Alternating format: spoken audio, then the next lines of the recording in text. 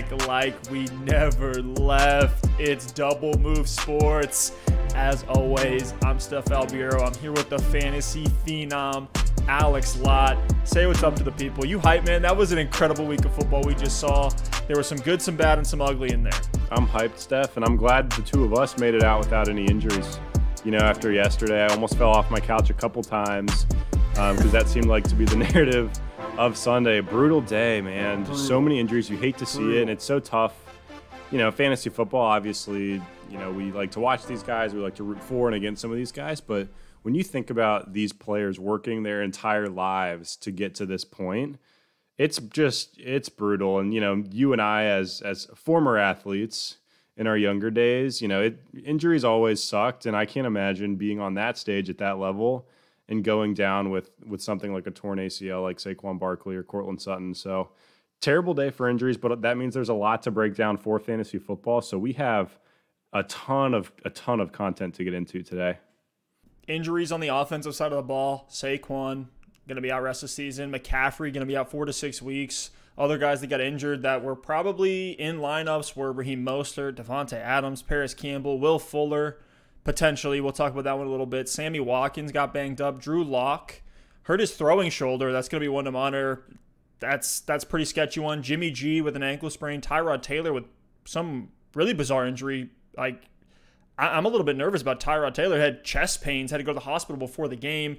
That's pretty concerning. I hope everything goes well with that. Brashad Perriman got hurt. Cam Akers with a rib injury. So a lot of guys injured here. A lot to break down. I don't want to dehumanize these guys, but we need to know from a fantasy perspective. Everything we're talking about is from a fantasy perspective.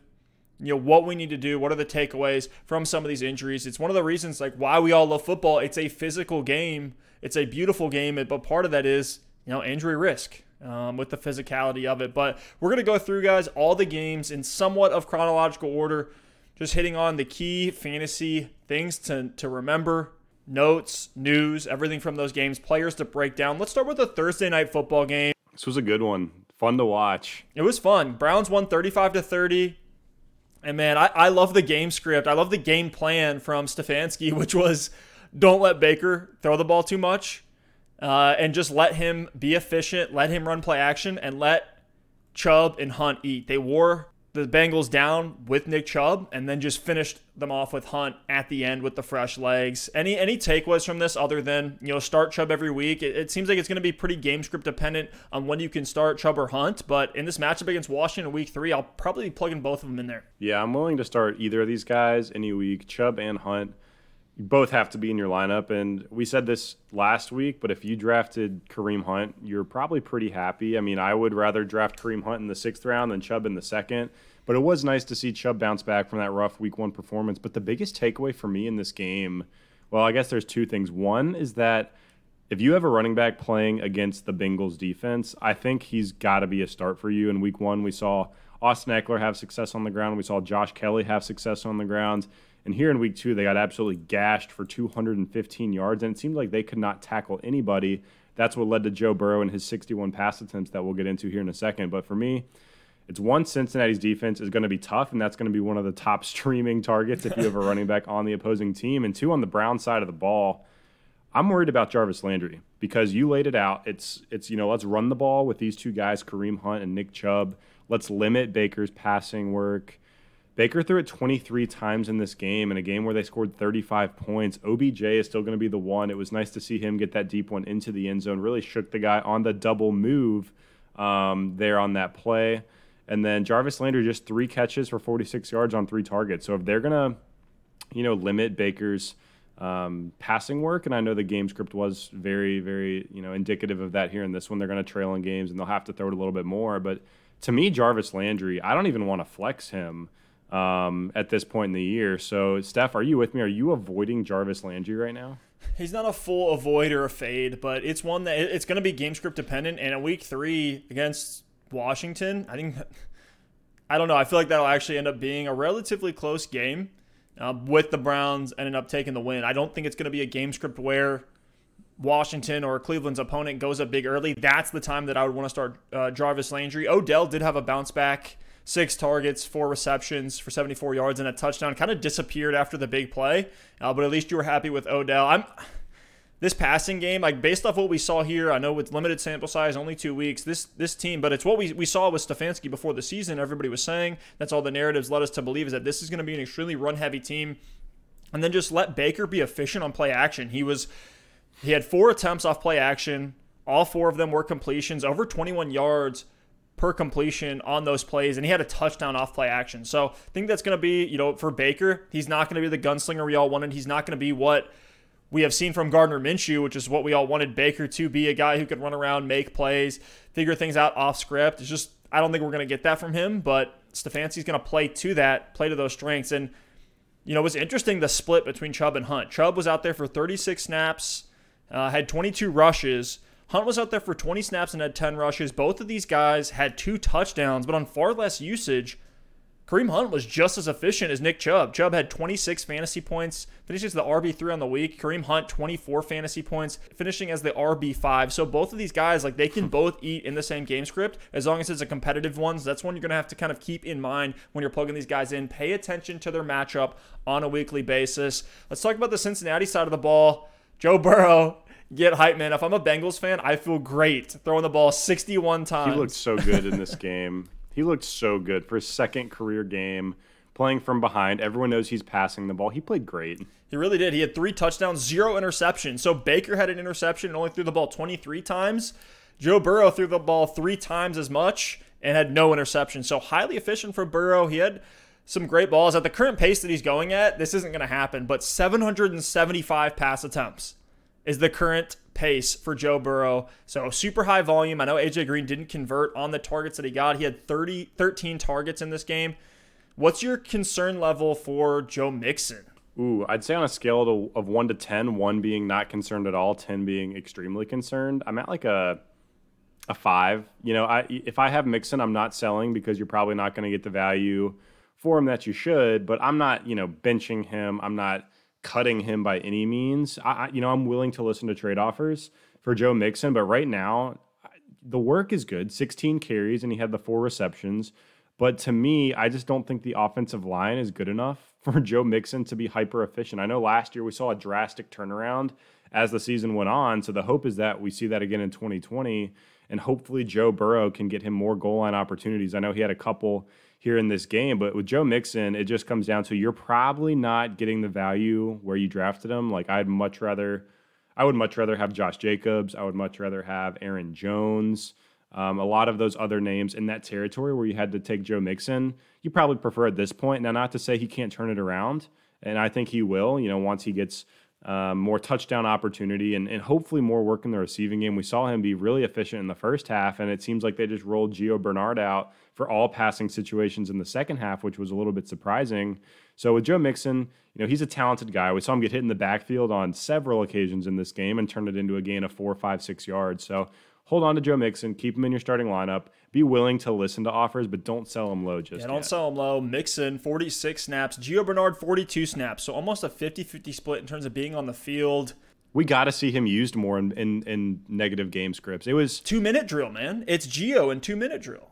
It's frustrating for anyone with Joe Mixon on their roster to see Gio Bernard getting that much work in the second half. Gio Bernard, 7 targets. I get it. Gio Bernard's a team captain. He's been efficient in the receiving game in his career, but Joe Mixon is a very good pass catcher as well. We saw it in the first half of this game, so I don't understand why they're just so locked in on Giovanni Bernard as their passing downs back when you could get Joe Mixon out there who can do just as much, if not more, in the passing game. So that's what I'm going to be looking for in the future for the Cincinnati Bengals. Steph, let's take that same question, and I'm going to turn it around on you. AJ Green, you mentioned it, 13 targets in this one, 3 catches, 29 yards.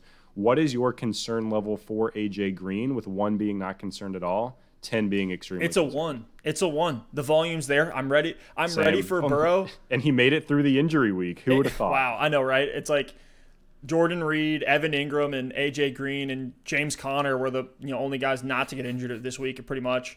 But no, I feel great about AJ Green. I'm actually trying to buy him low in some places. That volume that he's going to get, Absolutely. He's the first read. If over time, as Burrow gets more experience, gets his sea legs in the league, and same thing for AJ Green, honestly. Guy hasn't played in a year and a half, so to see them both coming in trying to build that connection. I think you're going to see some big things from them season long. And Tyler Boyd, I'm a little bit concerned on Tyler Boyd, but he was on the field in all packages, had an 85% snap share. He's not going to be, the super high flying, like top 12 option, but he's going to be a weekly flex RB wide receiver 2 type of name. T. Higgins was on the field for 65% of snaps. Interesting one to keep an eye on long term with him. We'll keep an eye on this Bengals offense. I think there's going to be a lot of production to go around with Joe Burrow slinging as much as he is and some losing game scripts. They play the Eagles in week 3. Let's talk about another high flying matchup. Probably one of the most fun games, at least the 1 o'clock hour. The Atlanta Falcons losing by one. Oh, this one was great. What a game. A walk-off field goal. Dallas won 40-39. Also, that onside kick was wild. Why were the Falcons players just staring at the football, letting it go 10 yards? I get it if you jump on it before 10 yards and you don't handle it properly, then the Cowboys are going to pick it up, and maybe they didn't think it was going to get there. It was a little bit like, I think the announcer said it's like a foul ball in baseball going down the line, and they don't think it's going to stay fair, and it does. It was just a wild, bizarre onside kick, and I thought the most Cowboys thing ever would be if Greg Zuerlein missed that field goal for the win. Fortunately for Dallas fans, he put it through, and they avoided the 0-2 start. Atlanta, though, a little bit of concern. 0-2 to start out the season, Steph. I don't even know which side of the ball to start out on this game. Let's start on the Atlanta side because this game started on the Atlanta side and talk about some of these Falcons players. Matt Ryan, monster game, 24 of 36, 273 and 4 touchdowns. Calvin Ridley, 7 for 109 and 2. We finally saw Hayden Hurst have a good game. Your deep shot of the week, Russell Gage, 6 for 46 and a touchdown. If you started him, shout out to Steph on that one. You were very pleased. And then Julio Jones, a little bit of a phantom injury, 2 for 24 on 4 targets, dropped the bomb that would have been a touchdown from, I think, Russell Gage actually threw that ball. And then last but not least, Todd Gurley, yikes, 21 carries, 61 yards, not a single target. So a lot is here on the Falcons side of the ball. A lot of fantasy football value. Steph, I'll kick it to you. Where do you want to start? Let's start in the passing game. Ridley is just on an absolute tear, man. 2 touchdowns a week, 34 fantasy points in week 1. This year's Chris Godwin. Ooh, I like that. 30 fantasy points week 2. He is. He led with 10 targets in this game. He's going to be the one to benefit the most from Julio Jones being hurt. And a lot of dropbacks for Matt Ryan. You could tell Calvin Ridley was the first read, and he would get lost, by the coverage sometimes, and he would just be wide open. I know one of the touchdowns, he was just back in the end zone, nobody on him. So Ridley, just keep plugging him in. He's an auto start every single week. You're loving the value that you got on Calvin Ridley if you grabbed him in that 4th round, 4th, 5th round. Julio Jones, 2 for 4 and 24 yards, walking with a limp. Monitor the injury. I think this was one that when it came up during the week, we were like, oh, it's Julio Jones. He'll be fine. He shows up questionable from time to time. He's done that a couple times over the years, kind of like a Julian Edelman type guy where he's questionable, but he's going to play and he's always going to produce if he's out there. I think this is one you actually have to pay some serious attention to. Monitor his practice reports throughout the week. Make sure he gets a full practice in on Friday before you end up rolling him out. If he's out there, you just plug Julio thing is, back Steph, if Julio Jones is active next week, you're starting him. Like I have him in our home league together, and I don't care if he's out of practice all week. If he's active, I have to play Julio Jones. And I know there's the fear of, it could be like Mike Evans in week 1 where he's a decoy, or like this game where he was playing through something. But to me, it's like it's Julio Jones. And if he's active, are you really willing to keep him on your bench? Oh, man. We're seeing some decoy action this year for some weird reason. I don't know where that's coming from. I feel like maybe we've seen that in years past, and I just have some recency bias towards it. But we saw Mike Evans in week 1 really just get used as a decoy, and then we saw the same thing from Julio. But yeah, I guess you are rolling him out if he's active. And then Russell Gage, man, perfect flex streamer. I'm going to keep talking him up. Alex said, deep shot of the week. If Julio's out for whatever reason, Russell Gage, I think, gets a massive bump. Had 9 targets. 9 targets in a game where Matt Ryan only had 36 attempts. That's not a huge math guy. I say that a lot, but that's a 25% target share, Steph, for Russell Gage. That's insane.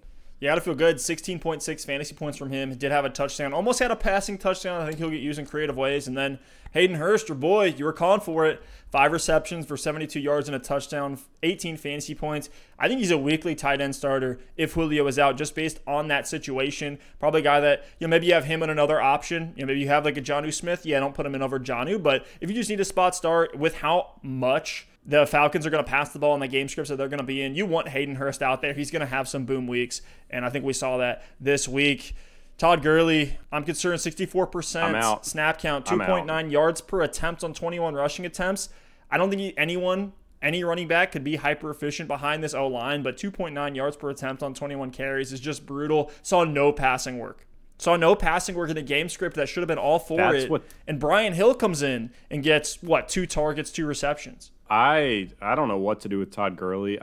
This is concerning. The lack of passing work is concerning, and 21 carries is great. That's what's so hard about it. 21 carries is great.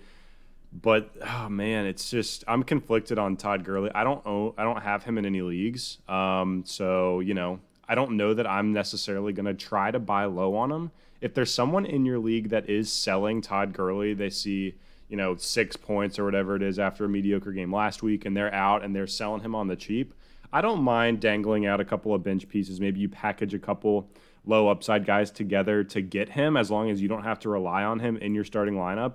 Maybe over these next couple games, we see better efficiency. I mean, 2.9 yards per carry, and this one is brutal, but he is getting the touches. That's the thing. He's a starting running back in the NFL who's getting the touches. The passing work, maybe it increases, or maybe there's a reason LA wasn't using him in the passing game last year. That's my concern. Could be a knee issue. I'm telling you, there's something with that knee to where he literally can't run passing routes. He can't get off the line of scrimmage fast enough. It's got to be something. If you have Todd Gurley and someone comes to you with a legitimate offer that's not lowballing you, I'm willing to accept it. And at the same time, if there's someone in your league that's selling him at an incredibly low price, I'm willing to go get him. Otherwise, you're probably stuck and you just got to hope for the best. Steph, do you feel any differently than that? I'm not confident enough to say sell him right now while you can for whatever you can get, or go buy him low, because I just don't know that he's going to turn it around. He's a hold. Yes. That's how I should have said it. All right, let's talk about the other side of the ball. Let's talk about Dallas. This is the game script that we all wanted. This was the game we all wanted, really, from this one, where I wish they could play every week. play the Falcons every single week, Falcons versus Cowboys. But Dak Prescott and Matt Ryan were both top 12 in terms of pass attempts. And we saw a ton of plays in this game. Atlanta went up 29-10 early. Dak took the comeback trail into his own hands. If you're you have Zeke, you're probably a little disappointed because Dak had 3 rushing touchdowns in this game. But what we've been preaching all offseason long is that Lamb, Cooper, and Gallup can all be productive in this offense. I know Gallup's kind of been the odd man out lately. He really has been relegated. Just like I thought, where CeeDee Lamb's going to get a bunch of the underneath stuff, get the screens, get stuff near the line of scrimmage. Gallup's going to be a pure deep threat. So he's going to be a little bit more boom bust. I think we're seeing that a little bit more than we hoped. But every week it feels like there is, whether it's a phantom PI call, whether it's, there was one where Gallup's elbow barely touched out of bounds and they called him out on that one. If he makes that reception, you're looking at 12 to 14 points as opposed to 8 fantasy points. But CeeDee Lamb, Alex, you took shots on him in a lot of leagues. I know you did. You got to be feeling happy about 17.5 fantasy points, over 100 yards in this game. Feeling good about it. But Gallup, you're absolutely right. He's the odd man out, and I think he's kind of the boom or bust deep threat in this offense. He's the guy they either want to get it in his hands at the line of scrimmage and let him make plays, or they want to just take shots deep down the field. He had 5 targets in this game, but Gallup right now feels like a player where if he's not getting the long touchdown or any touchdown, then you're kind of worried about him. Because even if he does make a couple big plays, it's going to take 2 or 3 big plays in a game, like a 4-catch, 100-yard game, for him to even be worth starting if he doesn't have the touchdown. So I'm a little worried about Michael Gallup. Still a flex play for now. I wouldn't, go selling him on the cheap just Better yet. days are ahead. Amari Cooper, solid game, 6 for 100. To me, the 2 big storylines in this one are CeeDee Lamb, 6 catches for 106 yards on 9 targets. Actually dropped a touchdown that was a bit of an underthrow by Dak as well, so that game could have been much bigger. CeeDee Lamb's on the field a ton for this Dallas Cowboys offense. They're running 3 wide receiver sets seemingly every single play. So Lamb, if you have him, I've started him 2 weeks in a row, and he's been great for me. He's a flex play. He's a flex play with more upside if he breaks a big play for a touchdown or scores. And the other storyline for Dallas, Steph, is Dalton Schultz. Blake Jarwin out for season. We, made some jokes about Schultz in week 1, had a couple drops. Comes out in this one, 9 catches, 88 yards, and a touchdown on 10 targets. Led the is team Dalton in Schultz targets. Someone you are willing to stash on the end of your bench? I think he is worth a deep stash, especially if you're a guy like me. I think so as well. And you had Blake Jarwin. I was plugging in Logan Thomas last week. I might look at Dalton Schultz as another Just based on the situation. I don't know a ton about the guy's talent. I wasn't in love with his talent based off of his first game when he came in for Jarwin. But I mean, he led the team with 10 targets, 21 fantasy points. He's at least worth considering. Stash him on the end of your bench if you are in a tight end desperation situation. So let's go ahead and move on to the 2-0 Chicago Bears taking on the New York Giants. 17-13, a really ugly game here. Steph, my guy, Daniel Jones, is looking rough so far. I think in week 1 he made some good plays, and this one there was not much to take away, as far as good plays go for Daniel Jones. So hopefully he can turn it around. The big storyline here, Saquon Barkley going out with that torn ACL. We hate to see it, but Steph, what's the answer for the New York Giants? Are any of these running backs worth picking up? I know they have Dion Lewis there. They have Wayne Gallman. And as of the time of this recording, they're bringing in Devonta Freeman for a workout. In the next couple of days, we'll probably see if they sign him or not. By the time you're listening, they might have him on the squad. Steph, what is the answer for the New York Giants? And are any of these running backs worth rostering? I think if you're going to stash anybody, it's Devonta Freeman. Don't go out and blow your fab on Dion Lewis. I think Wayne Gallman would actually be the more interesting one. He's definitely out on waivers. But, I mean, I really don't want to touch any of these guys. The Giants' offensive line isn't opening up holes for anybody. Really, I think the biggest beneficiaries are the guys that are going to be – and Shepard's out as well. I don't know if we talked about that. So Saquon out rest of the season, Shepard out for the next couple of weeks. So I think the real beneficiaries here are Evan Ingram and Darius Slayton. I think Golden Tate is another high-floor option that you can plug in on a weekly basis who could, if he gets a touchdown, give you that upside. So the matchups are brutal for New York. They do face a banged-up 49ers defense, but, I mean, they started the year with Pittsburgh, Chicago, and then San Francisco. So I think things are going to open up for them. I'm very keen on Darius Slayton. He may even be a guy – I don't know if you can buy him on the cheap, but why not send a few feelers out, see if you can get him on the low, because I think he's a super high upside guy and the guy that's – like, we've seen that rapport building time and time again, and if this offense isn't going to be able to run the ball, it's going to be garbage time, it's going to be Danny Dimes slinging it out, and it's going to be Darius Slayton taking him to the house. So I like Slayton a lot rest of season. I'm probably not even fading these guys in that 49ers matchup. They lost Nick Bosa. Richard Sherman is on IR, so they're not the scary 49ers of old. I still think they're going to be a stout defensive front, but their secondary, I think Slayton's going to be able to put up numbers just like he did against Pittsburgh. Are you with me on this in terms of the Giants rest of the season? Yeah, I agree. Tough schedule. I don't know how confident I'm going to be rolling them out against San Francisco. I mean, I'm not wanting to start any other running backs. I would be probably willing to start Darius Slayton or Golden Tate or Evan Ingram in that game. I don't think much changes for them with these injuries. There's the narrative that Daniel Jones could funnel the ball to them more, so maybe Slayton, Tate, and Ingram get a slight bump. But outside of that, I'm with you on the running backs. If you're listening to this and Devonta Freeman has signed with the Giants, I think he's worth a waiver pickup.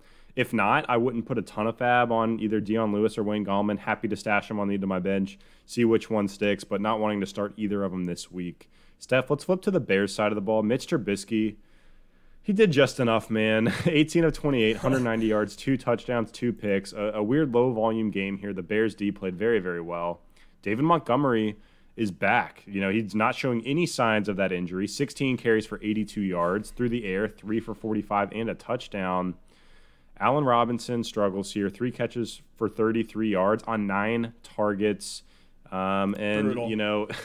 I'm looking for Anthony Miller here. Can barely even find him because 0 for 0 on 3 targets. Miller's a total cut candidate. He's in a timeshare. He's splitting it with Darnell Mooney. He's splitting it with, I don't even know, Jimmy Graham. And his quarterback is Mitch Trubisky on a team with a good defense that likes to run the ball. So I'm with you.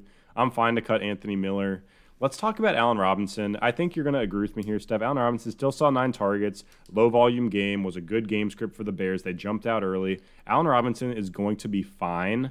I'm happy to buy low on him. I'm happy to keep him in my starting lineup. I'm not selling Allen Robinson yet. Steph, what do you think? I'm with you 100%. What's nice is in week 3, A-Rob goes up against the Atlanta Falcons. So great matchup. If we're ever going to see it pan out, we're going to see it here in week 3 when they play the Falcons in what should be a high-flying matchup. I mean, every time somebody's against the Falcons, it's like you got to put up, because the Falcons are going to put up 35 plus points. So exactly. You're looking from the other side of the ball too, and they're going to be able to move the ball with the Falcons defense. So A-Rob, just keep holding on. Don't let the first 2 weeks scare you. We were saying for a lot of guys after week 1, just don't let that first week just totally, cause you to make them a fade and make a bad start sit decision. Just keep plugging Allen Robinson back in there. And then let's talk about the running backs For Chicago, David Montgomery, you said he looked great. He was getting great yards after the catch, 5.1 yards per attempt on 16 carries, so had 82 yards on the ground. Was getting some passing game working out a touchdown through the air, which was a incredible breakaway run, a 28-yard touchdown run after making a reception. So David Montgomery, keep plugging him in. Fire him up as an RB2 whenever he is out there. I know we saw Tariq Cohen get paid, but he's nothing. He's a cut candidate to me. I think he's awful. I don't think I'll cut him yet. If you're in a 10-team league, maybe you cut him. 12-team league, 14-team league, I'm going to put him on my bench, but I don't want to start Tariq Cohen at all. To me, he's nothing more than a PPR. If you have someone that's hurt or someone on a bye week, you can plug him in for a week. But if Tariq Cohen's in your starting lineup every single week, you got some problems and you might need to move some things around, because this is a perfect example. David Montgomery even left this game with an injury for a short time and came back. And we still saw, Cordell Patterson's the backup to David Montgomery. Tariq Cohen is like James White light. I'm out on Cohen. Honestly, I'm not even going to burn a roster spot. Fair. If you have Cohen, get a better running back. Let's go ahead and move on this stuff. I don't want to talk about the Bears too much. Let's go to a Packers-Lions game that saw a lot more offense. 42-21, Green Bay with the dub. There are two big storylines in this game for me. One, Aaron Jones. Holy smokes. Ooh. He picked up right where he left off from last season with these fireworks. And then two is Davante Adams leaving the game with a hamstring injury. Steph, we were talking about this before we started recording. Both of us as big Adams truthers and guys who roster him in several leagues, we're both hopeful that this is a hamstring is feeling a little tight rather than being the Julio Jones experience and trying to play through it and struggling.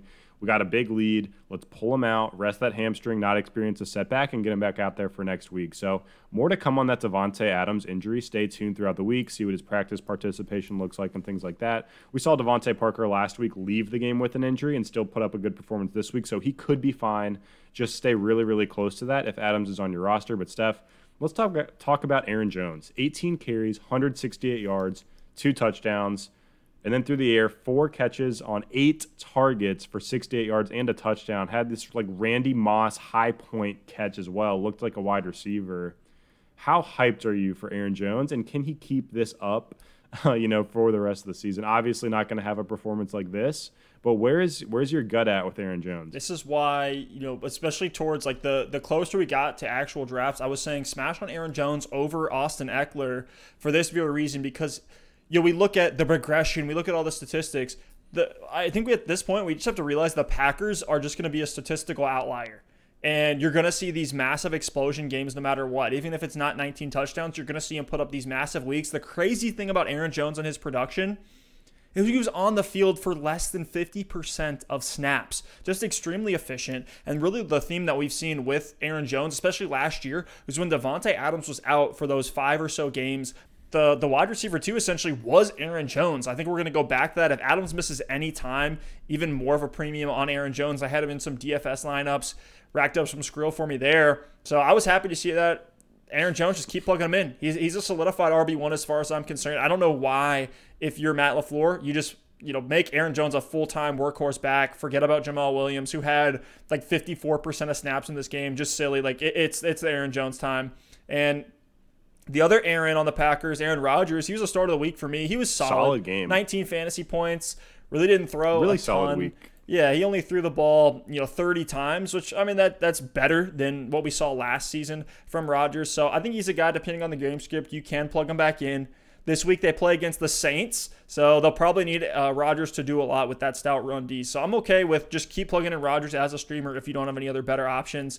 And are you interested, last thing we'll talk about here from this game, on the Green Bay side of the ball, is Allen Lazard a flex for you when and if Davante Adams is out? If Davante Adams misses time, I think both MVS and Allen Lazard are in play for the flex. I mean, Lazard had the big game last week, comes back with 3 catches for 45 yards on 5 targets in this one. But don't forget, last week, Marquez Valdez-Scantling had the long touchdown catch, a very solid performance. This week, he comes back with 3 catches for 64 yards on 7 targets. So he's really the deep ball threat. And I think a higher ceiling option at this point than Allen Lazard, certainly has a lower floor, but he's seeing more targets and yards in this offense right now. So, I'll need to get into the film and see exactly how he's being used. take a closer look at the snap counts from week 1 and 2, but the targets are there, and that's what you want to see from your receivers. We've got the Patriots having Damiere Byrd. I know he had a better game this week, but he's on the field. Like, I remember in week 1, he was on the field for like 88% of snaps, but he saw, I think, a couple targets and had 0 catches. So you can't just look at snap counts. You also have to see when you're on the field, are you getting utilized? And MVS certainly is. And I want to ask you a couple of tough questions here on Aaron Jones. And now that we've seen 2 weeks of this, NFL season, would you rather have Aaron Jones or Derrick Henry? I'm still going with Henry. Henry's volume is so secure. What we saw with Henry is the efficiency start off slow. This is the same thing we saw last year. The efficiency starts off slow, and as the season goes on, defenses get down. We're in colder outdoor games. That's when Henry goes nuts. So we haven't seen the massive breakaway plays. I think they're coming for Henry. Certainly when you give a guy, 35 attempts, 35 touches in a game, he didn't get any passing work, Henry did, where maybe that's the premium for Jones, is that he's going to get all this efficient pass volume. But I'd still go Henry there. But let's move to the Lions side of the ball here, Steph. Stafford, 20 for 33, 244, 2 touchdowns, 1 pick. The rushing situation is, I don't understand. I mean, AP, 7 carries. Kerryon Johnson, 8 carries. DeAndre Swift, 5 carries. Kerryon Johnson was the one that got the touchdown this week, and then you just never know who's the guy, on this line, in this Lions backfield. And through the air, Kenny Galladay's still out, so I don't want to take too much away from this, but we did see TJ Hawkinson with another decent game, 4 catches for 62 yards. DeAndre Swift did have the 5 catches for 60 yards. So if anything, if the rushing situation is going to be a little bit convoluted, it's nice to see Swift, at least getting the consistent passing downs work, and he's going to have value there. Quintez Cephas, I don't want to buy too much into because he's clearly a Kenny Galladay replacement. And then Marvin Jones, 4 catches for 23 yards and 1 touchdown in a game where Kenny Galladay was out. I think Marvin Jones has disappointed here with this, couple week opportunity as the one. So, Steph, on the Detroit side of the ball, what are you doing with this backfield? Are you starting Swift yet, or are you still a little bit too nervous to put him in your lineup? Swift is going to be a desperation play. If the game script calls for it, I think he'll get some decent passing work. But as soon as Kenny Galladay comes back, that's when I think we'll really have clarity. I'm kind of out on this offense until Kenny G is back. We're seeing Matt Stafford struggle at 17 fantasy points. If you plugged him in, he didn't totally kill you, but you can do better. You can do better from a fantasy quarterback, especially when we have Ryan Tannehill and Ryan Fitzpatrick putting up over 20 points a week. Just don't put out Matt Stafford. I know we loved him in double-digit rounds in a lot of our drafts. Just without Kenny Galladay, we can't really see truly what this offense is. I think once we see that, and I mean, Adrian Peterson's running pretty efficiently, so kind of weird that they abandoned the ground game, especially when they went up 14-3 in the first quarter. But Green Bay was on that comeback trail shortly after that in the second. So it's one where I'm trying to avoid a lot of these guys. I'm still okay to plug Marvin Jones in as a flex as long as Kenny Galladay is out, because he's going to be their the best guy to have. I mean, Detroit has Arizona next week, and word on the street is that Kenny Galladay is going to be active for that game. So if people are disappointed with Matt Stafford after these 2 performances and you're streaming quarterbacks this year, I'm fine to pick up Stafford at Arizona, which should be a higher scoring game, a higher over-under. If he gets Kenny Galladay back, that's going to be huge for him and this offense. There's going to be a lot of points in that game. So I'm with you there 100%. But Steph, let's go ahead and move on to a game that I've been dying to talk about. It is the Rams 37, the Philadelphia Eagles 19. And Steph, can you take a wild guess at why I'm excited to talk about this game? It's Tyler Higbee season. Let's go. Tyler Higbee showed out in this game. Every single time Tyler Higbee scored a touchdown, my phone blew up with people just, saying Higbee, because I've been talking this guy up all offseason. 5 catches for 54 yards and 3 touchdowns in this game. Absolutely love to see it. And to be honest with you, Steph, this was a low-volume game for Jared Goff. Only threw the ball 27 times. The Rams were out in front for the majority of this game. Tyler Higbee's day was really saved by the touchdowns. I expect Higbee to be much more of a threat this year with volume rather than touchdowns. But, man, the touchdowns were great to see in this one. And if you took him in those middle rounds like I told you to, hopefully you pulled out the win this week. But, Steph, I think Higbee is a hold and a start at this point, so not a lot of additional conversation there. Let's talk about the big question mark on the LA Rams side of the ball. It's not Robert Woods. It's not Cooper Kupp. You're continuing to play those guys each and every week. Both had a solid game here. It's the running back situation. I mean, we got Darrell Henderson, Malcolm Brown, and Cam Akers. Malcolm Brown had the big pop performance in week 1. Cam Akers, we thought he might get worked up, and he went out with a rib injury in this one, something to keep an eye on. But Darrell Henderson was the star of the show this week. 12 carries, 81 yards, and a touchdown. Added 2 receptions for 40 yards. Steph, what are we doing with this LA Rams running back situation? If you can at all, you're trying to avoid it. I think it truly is going to be a hot hand approach. Just like Sean McVay said, we talk about coach speak, which coaches are reliable, which ones aren't. So far, McVay has been one where you can take his word for what he's going to do. He said this is going to be a three-headed monster, a full 3 running back committee, and so far that's what we have seen. He even said, McVay did, after last week that Henderson's going to get worked up more. He ended up being the star on the show in this one. 12 carries, 6.8 yards per attempt, and a touchdown on the ground, and even saw 3 targets through the air, was able to get 40 yards out of those and 2 receptions as well. So you were happy with Henderson. If you happened to plug him in, you probably didn't. Both of these guys, I think, are just desperation RB2s. If you're in a maybe a 14-team league, you need a spot start. Fine, why not? In the right game script, I think both guys will be viable, but if I can help it, I'm trying to avoid them at all costs. Yeah, I agree. If you were in on Cam Akers and you took the risk on him, I don't know what the injury is going to look like. I don't know how much time he's going to miss. At the time of this recording, we don't have any additional information, so keep an eye on him throughout the week. If he's active as early as this week, I don't want to start Cam Akers. My guess is he could miss a couple of weeks. Still don't know. I'm no doctor, so keep an eye on Cam Akers. And really, I'm tracking the Akers injury more if I have Darrell Henderson or Malcolm Brown, because if all 3 are active, I don't feel good about starting any one of these guys. But to your point, Steph, if Cam Akers does miss time, I know Malcolm Brown left at the end of this one with a finger injury, which is actually why Darrell Henderson got that late touchdown run. But if I have Malcolm Brown or Darrell Henderson and you're out of options, you had guys go down this past week, they're worth, they're a high-end RB3 or a low-end RB2 in a desperation situation in a good matchup when Cam Akers isn't active. So a lot of qualifiers there for you to be starting Darrell Henderson or Malcolm Brown. Personally, I have Malcolm Brown on my roster in our league, Steph, and didn't start him week 1, started him week 2, and I got a little bit burned. And it's a situation where moving forward, I had Lev Bell on my team. So if I'm in a pinch and Cam Akers is out, I could be forced to start him as an RB2.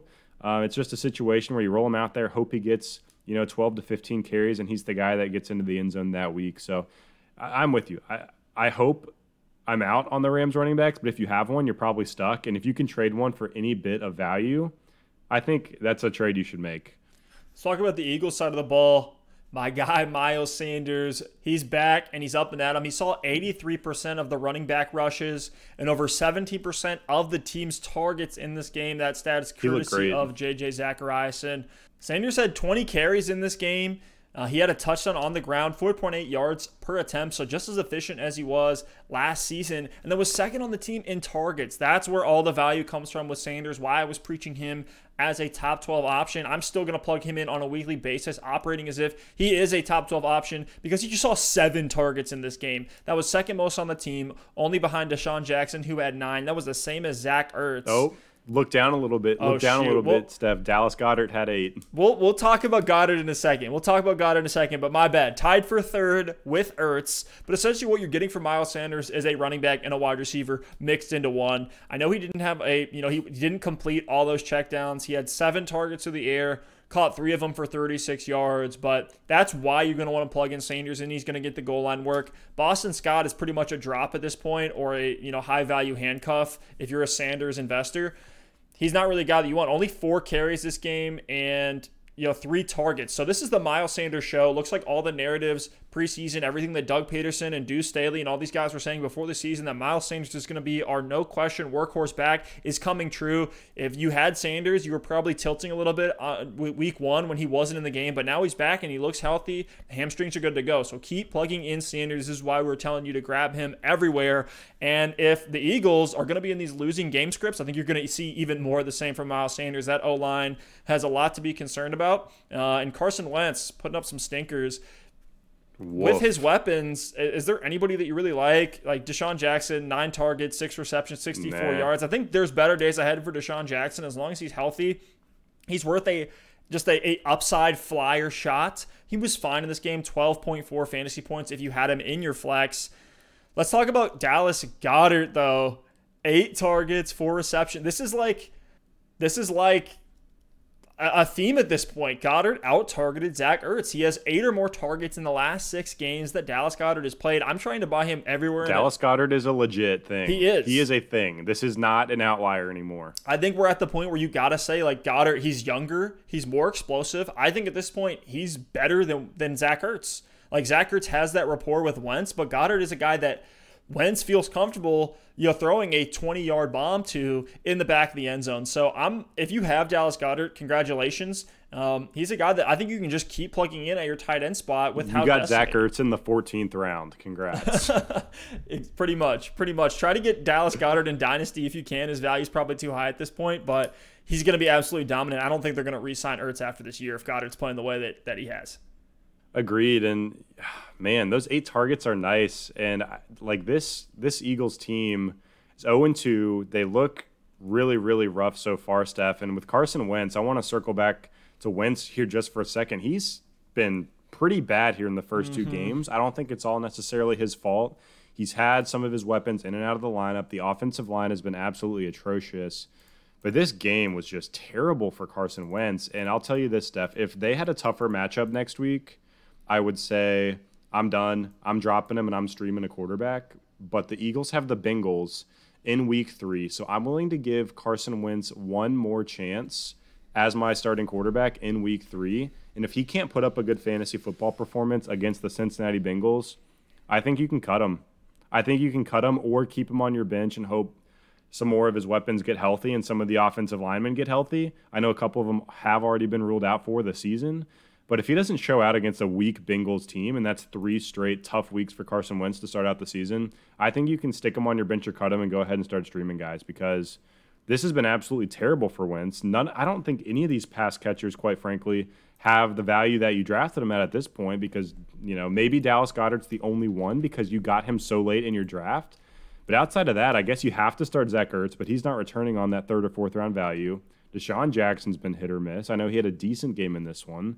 But Jalen Reagor, 4 for 41 on 4 targets. He's not quite there yet. He's developing. Boston Scott, you mentioned him as a cut candidate. There's no one else. Greg Ward, J.J. Arcega-Whiteside, they're nothing. So, I mean, Miles Sanders, you're starting him every week. Dallas Goedert, you're pretty pleased with. Zach Ertz, you're not pleased with, but you're probably still having to start him. And outside of that, I think everyone else, I'm not touching. I'm not coming near. So, Steph, am I off there? Are you out on Wentz just like I am? Yeah, Week 1, 13 fantasy points. Week 2, 12.3 fantasy points. This is make or break, and I'm not plugging them in. I'm really not. There's so many guys that you can stream, especially this week. Like I'd rather plug in Burrow against the Eagles than I would Carson Wentz against Cincinnati just for this week because I want to see if there's anything left from Wentz. Maybe he returns to potential MVP form against a weak defense in Cincinnati. But this is going to be the Miles Sanders show as far as I'm concerned. Let's move over to the Carolina-Tampa Bay game. The Panthers lost this one 17-31. Let's start on the Panthers side of the ball. Christian McCaffrey supposed to miss 4 to 6 weeks with an ankle injury. Mike Davis is probably my number 1 waiver pickup of this week. He was a guy that was able to come in and have a 3-down workload. Are you with me on that? Yeah, I think Mike Davis is the clear ad. If you look at the box score, you're going to see Mike Davis pop off the page in the receiving game. 8 catches for 74 yards on 8 targets. I know there was a pass-heavy game script at the end of this one. He only had 1 carry for 1 yard. But, Steph, I do think he is the most, safe and consistent waiver wire option for one of these running backs. Like, I'd much rather have Mike Davis than Dion Lewis or Wayne Gallman. One thing I'll say on the Carolina side of the ball is that I think Curtis Samuel could see some additional usage with McCaffrey going out, use him in the screen game, get him the ball near the line of scrimmage. Might even get some carries as well. He had 4 carries in this game.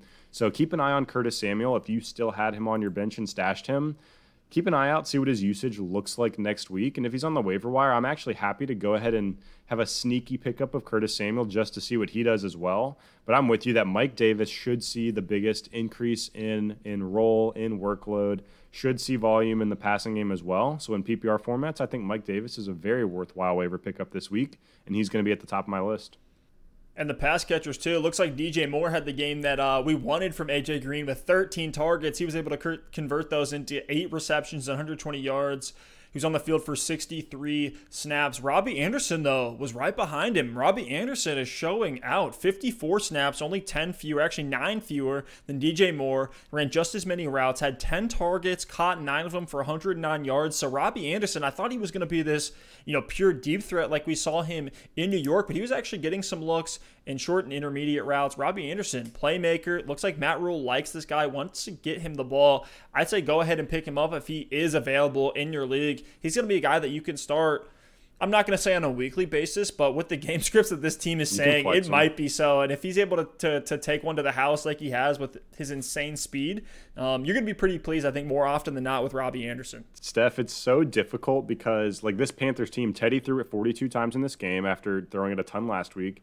And DJ Moore and Robbie Anderson weren't having great games. And they were just in such a pass-happy game script that they got so much garbage time in the fourth quarter of this game. And it's like, no, I don't necessarily want to say that's going to be an every week thing, and I don't want to rely on it. But, like, garbage points count the same in fantasy football as if it happened in the first quarter. This Carolina Panthers defense is absolutely terrible. Now with McCaffrey out, I think they're going to lean on the passing game even more.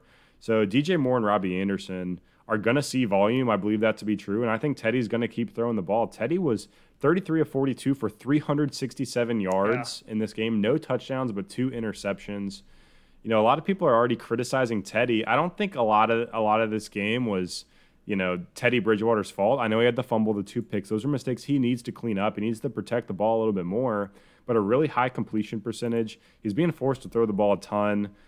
I think Teddy Bridgewater has still got the capability to be a good quarterback for this football team. And I think later in the year, they play the Chargers next week, so I don't know if I'm willing to stream Teddy in that game. But if the pass attempts are going to continue to be 40 to 50 a game, I think Teddy's going to be a viable streamer later on this season. We were talking about it during the offseason. For Teddy Bridgewater, he's going to be a viable streamer option. Like you said, wait till after this week, but he's going to be out there on waivers and you can grab him.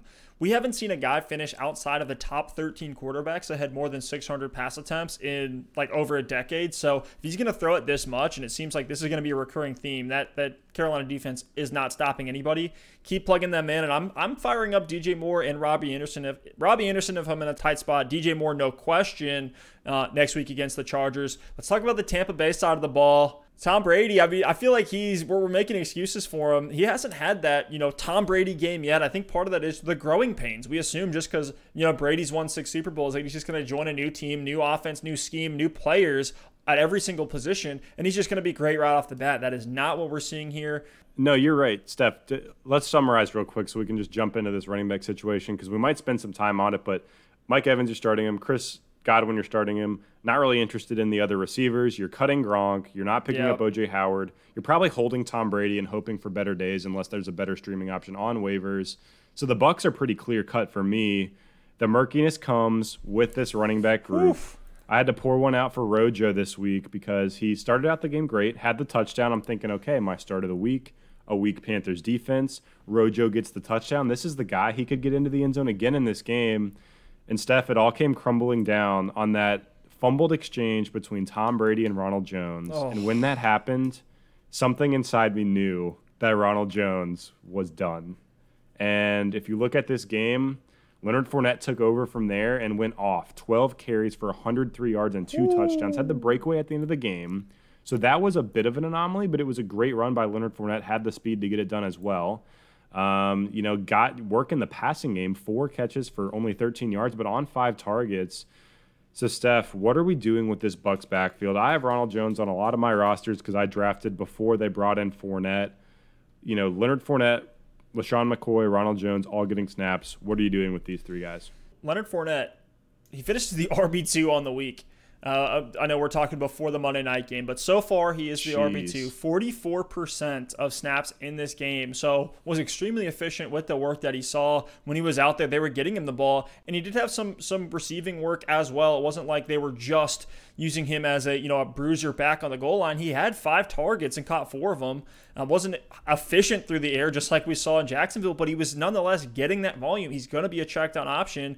for TB12. And then LeSean McCoy, 18% of snaps. Pretty surprising. He was getting a lot of the passing work there. He did end up 7 targets. He did end up dropping a touchdown reception. We'll see if that ends up getting him off the field. And then Ronald Jones, 35% of snaps and looked, like you said, looked great. But he was taken off the field, and then Fournette just came in and looked fantastic. I think with that, essentially what we're getting with the Buccaneers is what we saw last season, where it's Ronald Jones and another playmaker.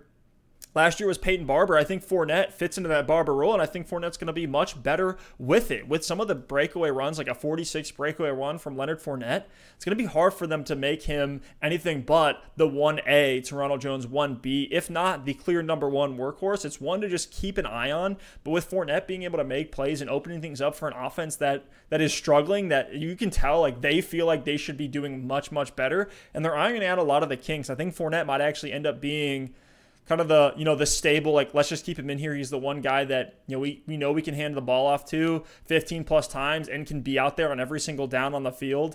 I think they're going to rely on him more than we probably want, especially for you as a Ronald Jones investor.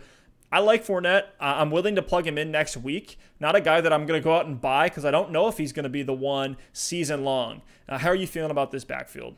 I'm with you. I think this is going to be tough. And if you have Ronald, it's literally one of those situations where you don't feel great about starting either one of them, and you're just flipping a coin and hoping you pick the one that has the good game and the touchdown, because I think there's still going to be games this season where Ronald Jones is going to be the hot hand, and he's going to get more carries than Fournette. He's going to get the touchdown. But to have the guts to start Ronald Jones, knowing what is going on in Tampa with Fournette there as a presence and obviously having a good game in this one, LeSean McCoy getting passing game work, you're going to have to be pretty gutsy or have had some pretty bad injuries to be willing to start Ronald Jones. So I think he's an RB3 right now. He's put up back-to-back solid performances of 10-plus PPR fantasy points, but I think it is similar to last season with Ronald Jones. You're hoping for 10 to 12 carries. He gets, 40, 50 yards, a catch or two, and falls into the end zone. I do think Leonard Fournette has a bit more upside. The 12 carries for 103 yards and 2 touchdowns in this game were great to see, but what was possibly better to see was the receiving work. I know he wasn't very efficient with it, but 5 targets in this game. So Leonard Fournette, I think, is a much safer play. And Steph, we were talking about this before we started recording here. I think Ronald Jones is an RB3 rest of the season. So he's not going to kill you. He's a plug-and-play guy. Might have some big weeks with some touchdowns. And I think Leonard Fournette's an RB2. He's going to have disappointing weeks where Ronald Jones gets the hot hand, falls into the end zone. But I think Leonard Fournette has more upside. I think he's going to get a little bit more work.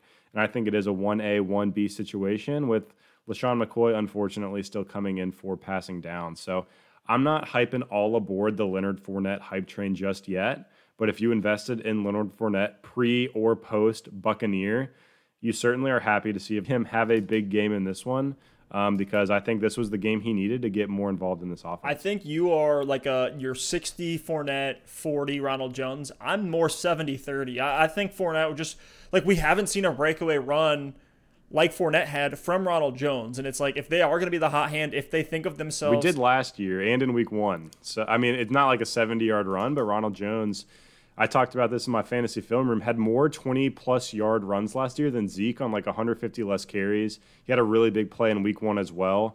Jones just has some inconsistency, though. Sometimes he gets in there and he just runs right into the right guard, where he's not like a, run it 5 yards every play guy like Leonard Fournette. Like, keep plunging forward, keep, getting a good down and distance, 4 second down, 4 third down. And he obviously had the big run in this one, but anyone could have ran through that whole stuff. And Ronald Jones, I think, is faster than Leonard Fournette, so he would have done the same exact thing.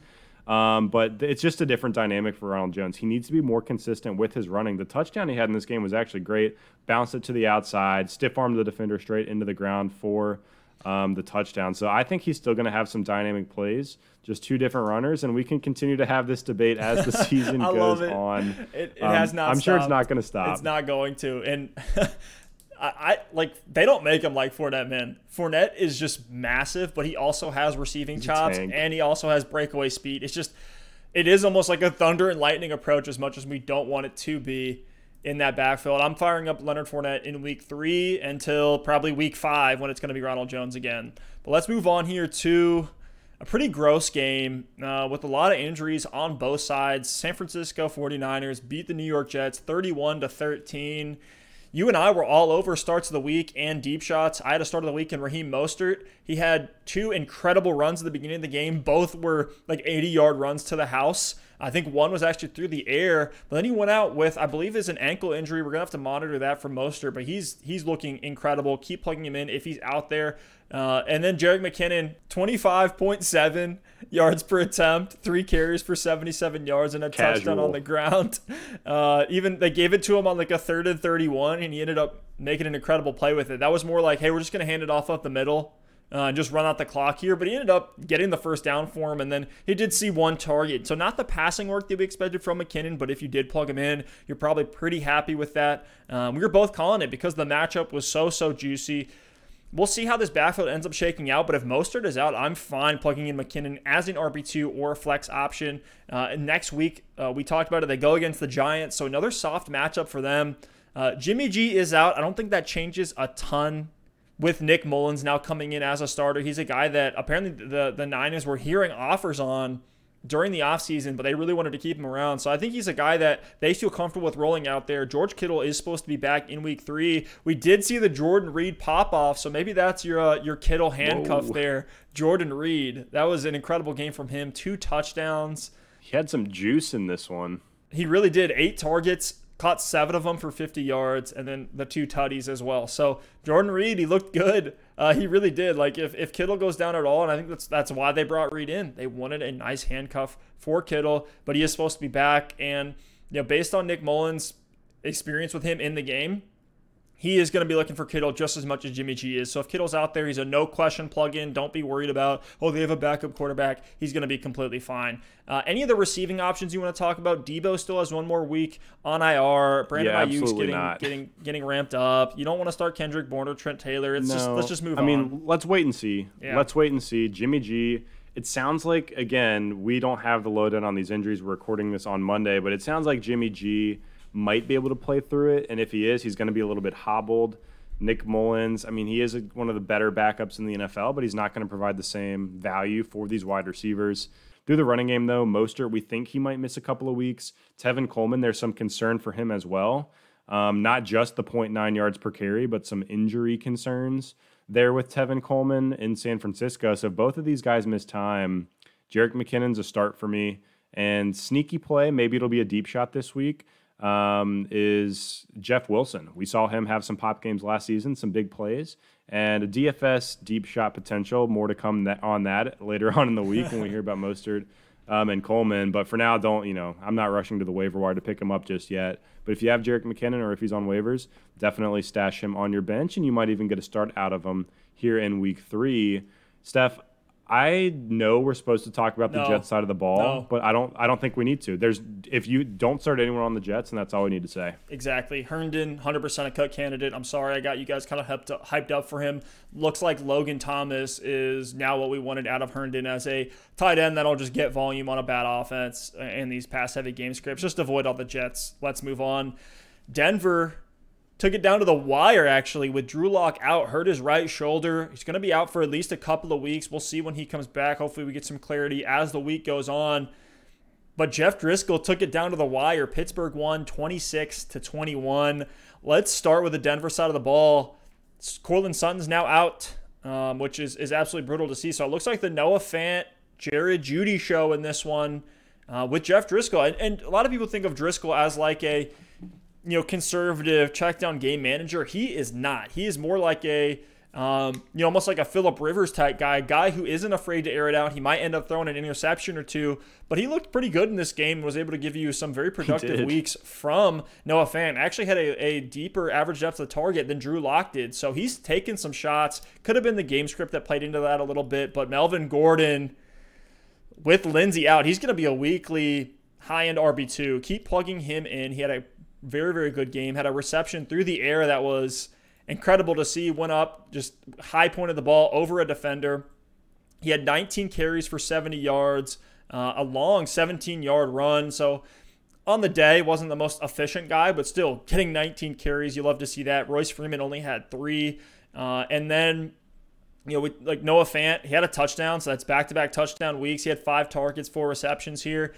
Jerry Jeudy, 7 targets, actually tied with KJ Hamler for the most targets. Looks like Hamler's going to be that deep threat option. We've talked about him as a guy that's more like a Ted Ginn type of name, where if he gives you the big touchdown that week, you're going to be pretty happy with it, but not really a guy that I'm rushing to the waivers to go pick up.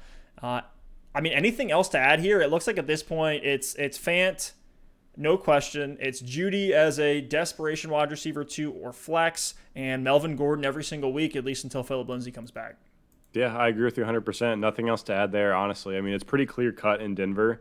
Let's see how Jeff Driscoll performs, and if Jeff Driscoll starts balling out, maybe Jerry Jeudy becomes an every week starter with Cortland Sutton out, and when Drew Lock comes back, I think Judy's going to continue to be a very valuable, maybe wide receiver 2 or flex option as well. But Steph, let's go to the Pittsburgh side of the ball.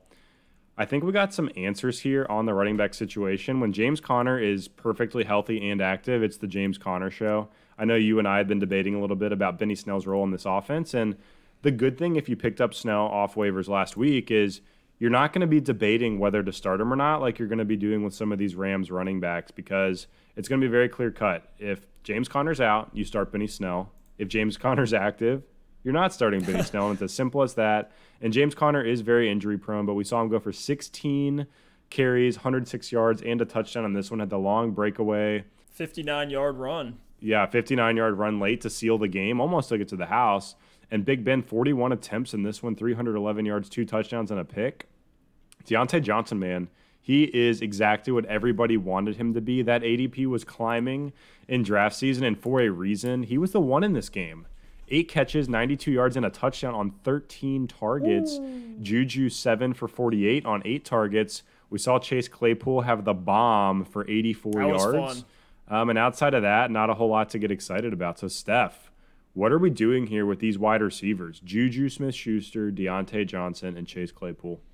I'm not touching Chase Claypool quite yet. Agreed. He's an interesting... Good for Big Ben, though. It's a good weapon for Big Ben to have. Exactly. I think he's one of those players that, he's going to help everyone in this offense. We'll see. Maybe, crazy things happen in fantasy. Who knows? By week 8, week 10, we could be saying pick up Chase Claypool. He could be the A.J. Brown of this year. Who knows? Exactly. So just keep your eyes on him. He did have that 84-yard touchdown bomb in this one. He's so explosive, so fun to watch. He does look like the build of a true alpha X wide receiver. I think next year we could actually see him being the X wide receiver with Juju still in the slot and Deontay Johnson still out there as well. So I love the receiving core. And then James Washington, dude, just overall, this receiving core is fantastic. Eric Ebron had some moments in this game. Only 5 targets, but 3 for 43. It's not a guy that you want for fantasy, but he's going to help the offense keep moving. Really, the takeaway is Deontay Johnson, every week starter. And then Juju Smith-Schuster, you already had him as an every week starter. Just keep plugging him in. He didn't get the touchdown this week. If he does, you're so happy about his game. And we already talked about the backfield. So that's enough here on Pittsburgh. This game is, for fantasy, both these teams have a lot of clarity now. Talk about the Jacksonville-Tennessee game. Brutal 3-point loss. Almost had Tennessee. The final score, Titans 33, Jags 30. But Gardner Minshew balled out. Keep plugging him in unless you have a Deshaun Watson, Kyler Murray, Lamar Jackson type name. If you need a streamer and he's out there, just get him. You got to plug him in. At this point, I'm willing to say Gardner Minshew is legitimately a good quarterback. The Jags are better than we thought. Jags are certainly better than we thought. Their next 4 or 5 matchups are fantastic. They have Miami here on Thursday Night Football. Then they play Cincinnati, Houston, and then Detroit, all of which I think are going to be high-flying matchups for Jacksonville. They were able to get it done against a defense that a lot of people like. I didn't think they were going to be able to move the ball quite as well against the Titans. They still were. Looked great. Are we worried about DJ Chark's target share at all? He hasn't been seeing a ton. He's been effective. He's caught almost every single ball thrown his way and had a touchdown last week. I think better days are ahead. Do you disagree? I think better days are ahead, but I'm still worried about the target share. We drafted him to be getting much more volume than this, and I do think better days are ahead. I think Gardner will start to lock in on Chark as the number 1 wide receiver. Hopefully we see some touchdowns come as well. So I'm not freaking out. I'm keeping Chark in my lineup every single week, and I'm hoping for the best. But unless things turn around, I think Gardner Minshew is spreading the ball around so much that maybe Chark isn't quite there with the upside that we had before the season, but that can change very quickly if they get hot. So a little bit worried, but not enough to do anything drastic. Keelan Cole He had 7 targets, caught 6 of them for 58 yards. Did have a touchdown. Crazy. Is he a guy that you're eyeing as a deep shot? He might end up there on one of these segments here. He's been consistently pretty solid, seeing the most targets so far. Yeah, not really willing to spend fab on him to pick him up just yet, but he's in consideration for deep shots of the week if you're in a deep league. I mean, he has the role that we all hoped and dreamed D.D. Westbrook would have last season. So Keelan Cole in this one, 7 targets, really solid performance. And let me check on what he had last week. He had 5 targets last week, a touchdown in both games. So very touchdown dependent so far, but the targets have been there, and you could definitely do worse on waivers. So, not dropping a bunch of fab on him, not using a waiver claim priority on Keelan Cole, but if he's sitting out there and he's available, definitely willing to pick him up if you get in an incredible pinch on Sunday. Yeah, 45 pass attempts from Gardner Minshew, and he's spreading it out a ton. We saw Chris Conley. They're going to be in negative game scripts all year, so I think some of these auxiliary options for Jacksonville could end up having value. It's going to be hit or miss, but you're going to see games from Keelan Cole, from Laviska Shenault. You're going to have fantasy value on given weeks. You're not really going to know when it's going to come, but the volume is going to be there for Gardner Minshew, so those guys will have value. It's just going to be a bit inconsistent. Shenault is the ultimate stash name for me. He looks legitimately great, both as a runner and a receiver. Was making high point catches, has a super wide catch radius, and he has a running back skill set that makes him a yards after the catch machine as a receiver as well. He looked comfortable lining up in the backfield. I think the guy Shenault could legit play running back in this league.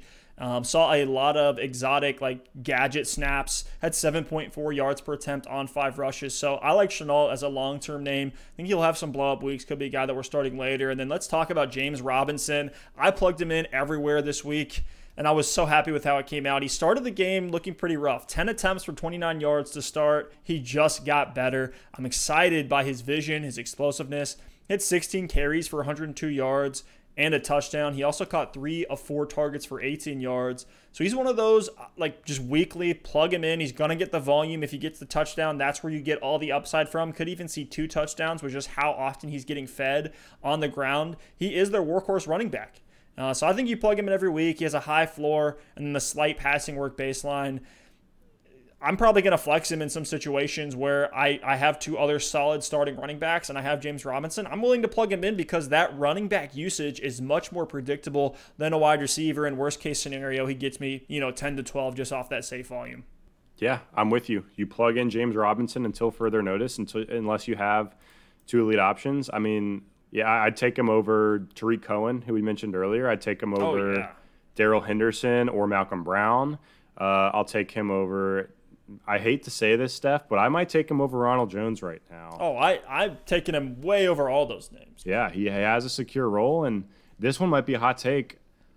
I might consider James Robinson over Mark Ingram. Oh, yeah. No, I definitely will because he's a 3-down workhorse back. That is not what Mark Ingram is. Ingram is you're getting 12 touches, hope one goes for a touchdown. So I'm all over James Robinson.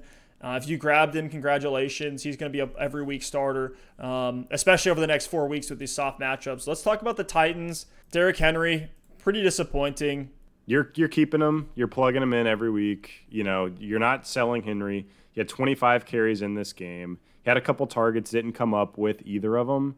This was a heavier passing game script for the Titans than we're used to seeing. So don't want to add a lot of commentary on Derrick Henry. Ryan Tannehill, fantastic game, 4 touchdowns, but it was with the low volume we're used to seeing. 18 for 24, 239 yards, and 4 touchdowns. So 4 touchdowns. Tannehill is back like he never left, 145.7 passer rating in this game. It's back to the whole conversation of can he keep up this efficiency for the whole season with Derrick Henry? Maybe he can because, he can pass it in good situations where they're stacking the box, they're selling out to stop the run. Steph, let's touch really quickly on these Tennessee receiving options. A.J. Brown's hurt, so no takeaways there. If he's back and he's healthy, you're playing A.J. Brown. And, I was going to say, outside of that, to me, it's Jonnu Smith and Jonnu Smith only. Yep. I'm still not in on Corey Davis. 3 catches for 36 yards and a touchdown, but, A.J. Brown's going to be back. So Corey Davis, I think, is still just a flash in the pan until further notice. And if he puts up a couple more big weeks, maybe that changes. I'm still out on Corey Davis. I'm in on Jonnu Smith, and I'm willing to start him every week. Let's talk about the Buffalo-Miami game. We won't spend too much time on it, but Josh Allen cooked. He was the QB3 on the week, 34 fantasy points. This is now back-to-back games where we've seen Josh Allen absolutely go off. And really, he only rushed the ball 4 times for 18 yards, but threw the ball 35 times, 24 completions for 417 yards and 4 touchdowns. 400 yards for Josh Allen. Like, if you told me that before the season, I would have said you're high as hell, because there's just no way Josh Allen has the capacity to throw for 400 yards. But who knew that you give an inaccurate quarterback one of the best route runners in the league in Stephon Diggs, and he's going to get better. So you keep starting Josh Allen. The matchups do get a little bit harder as the year goes on. I would be looking to sell him high if you can a little bit later on in the year, but for now, just keep plugging him in. You probably got, you gave a mid-round pick for him, so you're getting that value out of him now while the schedule is great. Diggs, for you, is he a weekly starter?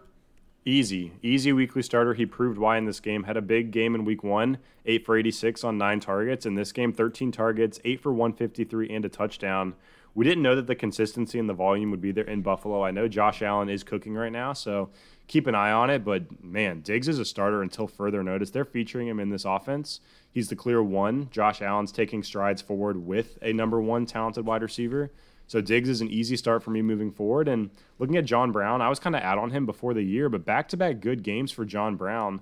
4 catches for 82 yards and a touchdown in this one after 6 catches for 70 yards and a touchdown in the first game. So if Josh Allen keeps throwing for this kind of volume, both Stephon Diggs and John Brown are going to be extremely valuable for where you got them in drafts. Now, I don't think the volume is going to stay this high for Josh Allen, 4 touchdowns and 400-plus yards. But it looks like even if that comes down to the mean, both Diggs and John Brown have carved out nice roles for themselves in this offense. So Diggs is an every week start. Brown is more matchup dependent, but someone who you can flex on a week in, week out basis. On the ground, it was pretty much a 50-50 split between Singletary and Moss. These are guys that, like, if I had to pick one, probably Singletary and PPR. Moss is probably going to see goal line usage, but in this game, both were pretty irrelevant. Trying to avoid them if I can. This is going to be the first test in Week 3. The Bills play the LA Rams, and this is where we're going to learn a lot about this team. Are they going to end up passing for the rest of the year? If they are, it's going to be a lot to like from the passing game. If they're going to go back to that more ground and pound team in a competitive game script, then we could end up getting more value out of Moss or Singletary, maybe even both, depending on how this game goes. So a lot to learn here from Week 3 in Buffalo. So far, so good for Josh Allen and the boys. Let's talk about the Miami side. Not a ton to talk about here. Mike Gesicki's back. So if you were let down by Gesicki in Week 1, he showed what he can do in this game. Devontae Parker looks like he shook off that hamstring injury. Had a very nice game in this one, 5 for 53 and a touchdown on 8 targets. Preston Williams, very disappointing. Tre'Davious White did shadow him for most of the game, so I wouldn't cut him just yet, but he's on the chopping block for me. Like, if he has another bad game, I'm willing to cut him. But for now, I'll give him one more chance. Fitzpatrick did Fitzpatrick things, 300-plus yards and 2 touchdowns. Running back situation's really interesting, Steph. Jordan Howard, 5 carries for 4 yards and a touchdown. Matt Breida, not seeing a ton of volume, 7 carries. Myles Gaskin, 7 carries, but he got some receiving work. So I'm trying to stay away from all of these guys. If I had to pick one, this doesn't feel great, but I'd pick Myles Gaskin. But in a perfect world, I'm not coming anywhere close to any of them. Yeah, just avoid. It's going to be like a 4-headed monster at this point. Maybe as the season goes on, we'll see if one of them kind of, breaks ahead of the pack, but it looks like Howard's like a goal line back, and then Gaskin's kind of everything else, and then Matt Breida's a third down back. It's just weird. Just avoid at all costs. Jordan Howard is putting up a very interesting season. In Week 1, 8 carries for 7 yards and a touchdown.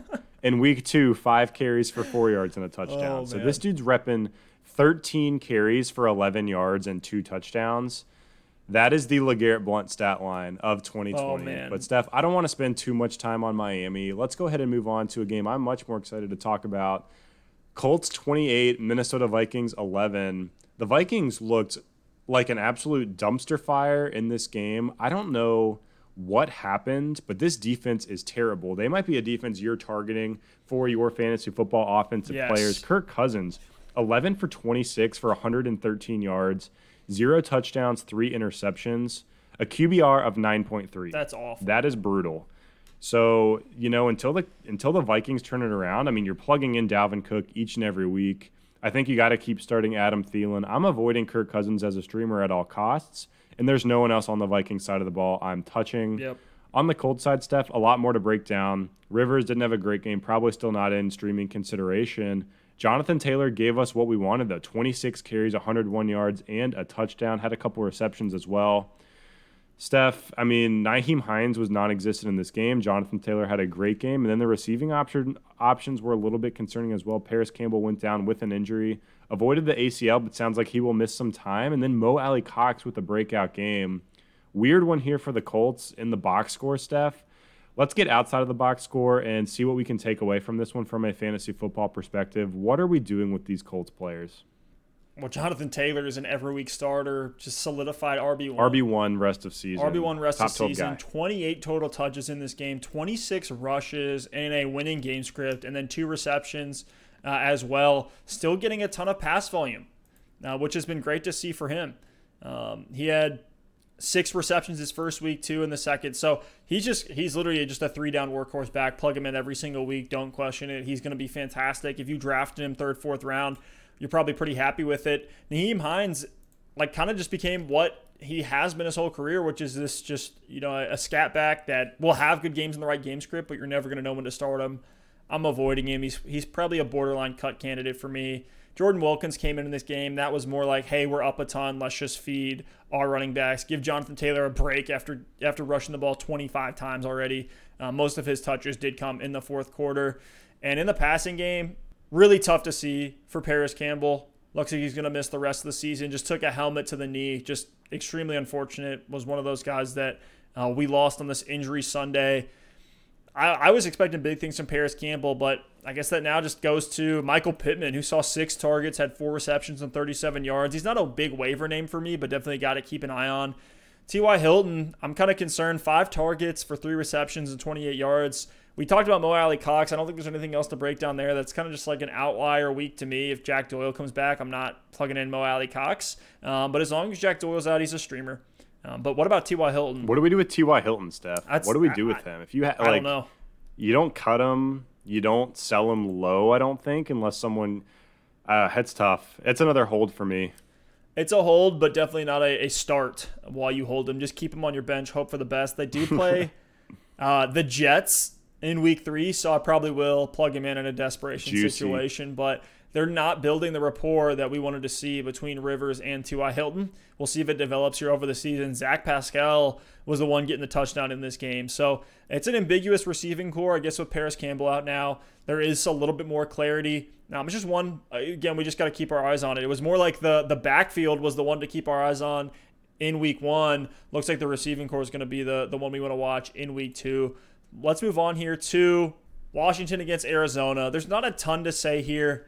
Outside of a few takeaways on the Washington side of the ball. Terry McLaurin finishes the wide receiver 4 on the week. This is before the Monday game, but he looked fantastic. Arizona won this one 30-15. So they were just airing it out, trying to come back in this game with the new coaching staff there, Ron Rivera, Scott Turner. It looks like this is going to be a team that's going to be trying to come back in games. They're going to try to compete. It's not just run the ball with Adrian Peterson or Peyton Barber or Antonio Gibson 100 times no matter what the score is. So with that, Antonio Gibson starting to break out a little bit, 67% snap share. Great game. And looked pretty solid on the ground in this game. Yeah, I liked what I saw from Gibson, and 55 yards and a touchdown on 13 carries.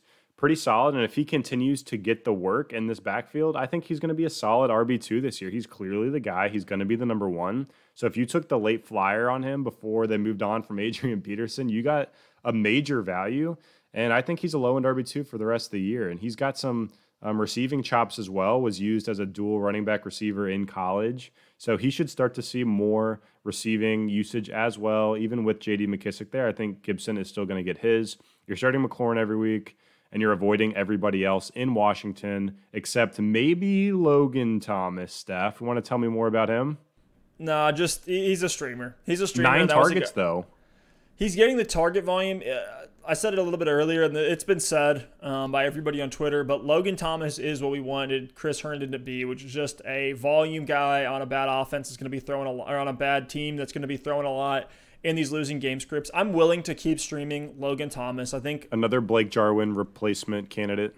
Exactly. For your fantasy Though lineup, one last thing I want to say here before we switch over to Arizona, which I don't even know if there's that much to say about Arizona, but Peyton Barber only had 1 carry for 1 yard in this game. So all that volume went to Antonio Gibson, and he did have 2 targets as well through the air. So, just keep your eyes on Gibson. I'm not going to tell you to plug him in yet. They do play Cleveland, which I think he could actually have a pretty solid game against, but he's 2 or 3 high-volume games away from being a guy that you can plug in as your flex or desperation RB2. On the Arizona side of the ball, nothing we need to say about Murray and Hopkins. They're dominant. They're going to continue to be dominant. Start them every week. Murray and Hopkins, congratulations. You're going to continue to be happy with them, I have a feeling. Steph, Kenyon Drake, 20 carries, 86 yards, That's 2 catches for 9 yards. Drake, people are going to be disappointed with his performances here in the first couple of games. What are you doing with Kenyon Drake? Looks like the volume is still there. That's the thing. Actually, Kenyon Drake's probably a buy low candidate for me. I was already fielding some trade questions on him, and a lot of guys were saying, hey, should I sell Kenyon Drake for James Conner? I'm like, what in the world are you doing? No, you want to hold Kenyon Drake. He's getting plenty of usage. I think the big days will come. We saw multiple times last year where he'd have these 3 or 4 touchdown games all come in one. I think we're going to start seeing those, especially with how explosive this offense has been. So far, Kyler, he feels and he looks like he's in full control of this offense, being able to do really everything they're asking him to do. He's got some swagger this year. He looks confident. He really does, man. He's taking off. Not timid to run at all whatsoever, like we saw at the beginning of last season when he was coming in as a rookie. So I think that'll shift a little bit more, especially as some of the game plans evolve. I think Kenyon Drake will have some big weeks. Just keep plugging him in, keep holding, and just hope that the game script lends itself to Kenyon Drake dominating. But so far, Kyler's been the one stealing up all the rushing volume. All right, Steph, couple more games to get into here. I know we're running long, but we'll try to be quick. 3 more. If you're still with us, we thank you, and take a water break or a bathroom break if needed. Next up is the Baltimore Ravens 33, Houston Texans 16. I mean, there's a couple things to break down in this one, a couple things that were very different than week 1 on both sides of the ball. But first thing I want to say, Steph, is this Ravens team, every single time they have the ball, in my head, I'm like, this is a field goal minimum drive. Every time Lamar Jackson has the ball, I feel like the Ravens are going to score. And I just can't say that about any other team in the NFL, and it definitely held true in this one. This Ravens defense is good as well. I think they're going to be Super Bowl contenders this season once again. But, Steph, let's get into fantasy football here. You're obviously starting Lamar Jackson each and every week. What I really want to talk about here is the running back situation for the Baltimore Ravens. Gus Edwards with 10 carries. Mark Ingram with 9 carries, and J.K. Dobbins with 2 carries after the 2 touchdown performance in week 1. Ingram was the one that got in the end zone this week. And it's strange for me to say this, Steph, but as good as the Ravens' rushing offense is, I'm staying away from all their running backs until further notice. The only one that I would put in there would be Mark Ingram. I'm starting to think week 1 was more of like, hey, let's see what we have in Dobbins, and let's just give him a bunch of volume, see what he does with it. And I think now they're falling back to, hey, let's get Ingram involved. He is our starter. I'm trading Mark Ingram right now if I have a decent offer. There's no doubt in my mind. I'm worried. He had the one Wildcat. That was fun. 30-yard run for a touchdown. If it wasn't for that, this was 4 points for Mark Ingram after he had 2 points last week. If you can get anything for him on name value in this performance, he's a trade candidate for me. I like that. I like that take a lot. That the design Wildcat run was pretty fun. I think Ingram is going to be you're going to be happy with him when the game script is competitive, but I don't know how many times that's going to end up happening. And then you're going to give Dobbins and Edwards.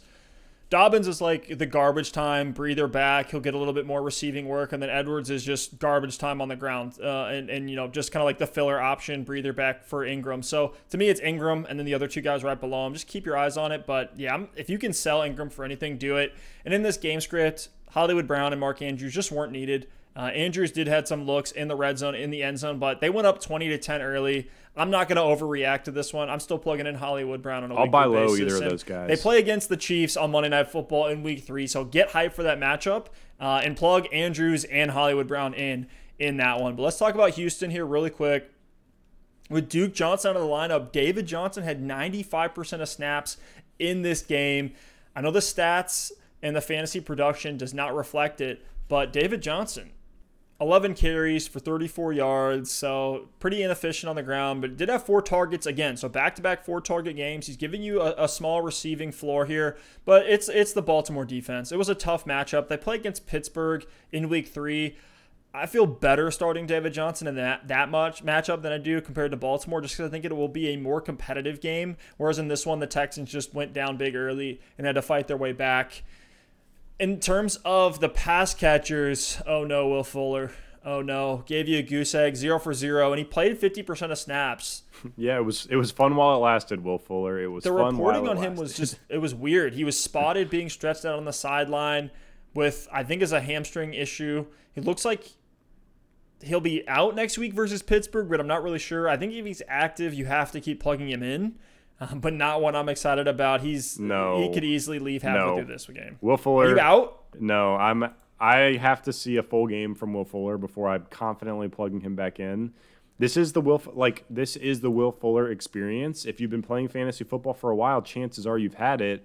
Great when he's on the field, but the second he gets hurt, he just breaks your trust and you can't trust him anymore. And if he's fully healthy, like full week of practice, I'm willing to start him. But if he's limited in practice and things like that, there have been too many times where I've plugged him in, and this exact thing has happened. He's left the game, or he's been in and out and playing I think he played 2 snaps in the fourth quarter of this one. So no thanks on Will Fuller. And his loss could be Brandon Cooks' gain, because Brandon Cooks had a phenomenal day, 5 catches for 95 yards on 8 targets in a game where he was coming in with a quad injury. So as Cooks continues to get healthy, if he emerges as the number 1 and builds that rapport with Deshaun Watson, I think Brandon Cooks becomes a flex player, maybe even sneaks into wide receiver 2 consideration. To me, I'm still not super interested in Randall Cobb. Had 5 for 59. If you plugged him in out of desperation in PPR, he had you a decent week. But to me, it's Deshaun Watson who you're starting, Brandon Cooks who is emerging. I'm out on Will Fuller right now until we see him out there and healthy. And David Johnson, I'm with you. If you have the opportunity, if I have him, I'm starting him this week. If you have the opportunity to buy low on David Johnson as your RB2, I'm fine with doing that as well. So 2 more games to get to here. Kansas City in a nail-biter against the Chargers. Seems like the Chargers always give the Chiefs and Mahomes a tough time here. Kansas City won on a walk-off, 58-yard field goal from Harrison Butker. That was unreal. Done. That was such a good game. So much to talk Kicked about it 3 in this times. game. So final score 23-20. Justin Herbert ended up being halfway through warm-ups. Tyrod Taylor had some chest pains, was taken to the hospital. Pretty bizarre situation there. Hope everything's all right with Tyrod, but Justin Herbert saw a full game of action from him. He looked pretty good. He's got ice in his veins. He's got ice in his veins. I heard he learned minutes before kickoff. He was starting his first NFL game, and he came out first drive down the field, runs for a touchdown. That was pretty nice to see. He had 33 attempts in his first game, completed 22 of them for 311 yards. So over 300 passing yards in his first game in the NFL, 1 touchdown, 1 interception. Looked pretty solid out there. Had the classic, first game in the NFL type of mistakes. But I think if he is the starter, I know they said Tyrod will be the guy if he comes back. I don't know how truthful that is. If Herbert's the guy, I think it's a benefit to everybody on this offense. We saw Austin Eckler return to Austin Eckler form, gave you about 19 fantasy points on the week, had 16 carries for 93 yards, so 5.8 yards per attempt. Still super efficient from Eckler. He actually led the league for this week in terms of most broken tackles with 7. Just looked great out there. Still as efficient as all hell. Just give this man the ball. I don't know what they're doing, giving Joshua Kelly 23 carries for 64 yards. He's really become the grinder, the bruiser there. And both of these guys are getting passing work. So Austin Eckler had 4 targets, caught all 4 of them for 55 yards. Joshua Kelly had 3 targets, caught 2 of them for 49 yards. So almost the same receiving stat line for both of these guys. It just sucks because Kelly's going to be the thorn in Eckler's side. But as long as Eckler gets volume, whether Kelly's active or not, he's going to be great. So keep plugging him in. Don't overreact. So far, it just seems like Kelly's like the bruiser between the tackles, and Eckler's going to be your big play guy, your third down guy. And he still had 16 carries. I mean, Kelly's the Melvin Gordon role. And I know this was a high carry game for the Chargers. Eckler with 16, Kelly with 23. So it's not going to be, both of these guys aren't going to be exceeding 16 carries every single week. But Kelly is in that Melvin Gordon role. He is that guy, and I think he's going to get some goal line work as well. So I like Josh Kelly as a waiver wire pickup this week. I like Austin Eckler as well. You're obviously plugging him in if you picked him up. And Steph, I'm with you. If Justin Herbert's the starting quarterback for the Keenan LA Allen. Chargers, for better or for worse for the Chargers, I think it's going to be a big lift for Keenan Allen and Hunter Henry. We were both out on those guys after last week. We were really low on them, but after seeing the game with Justin Herbert, I think the volume could be there. And we said it before the season too. Season long, the best thing that could happen for Keenan Allen or Hunter Henry is Justin Herbert getting the reins to this offense early on. So we'll see. If Tyrod's back, it sounds like he's still the starter. I don't think that makes a ton of sense, but we'll see. But you got to keep an eye on it. If Herbert's out there, I'm definitely bumping Keenan Allen and Hunter Henry up for the rest of the season.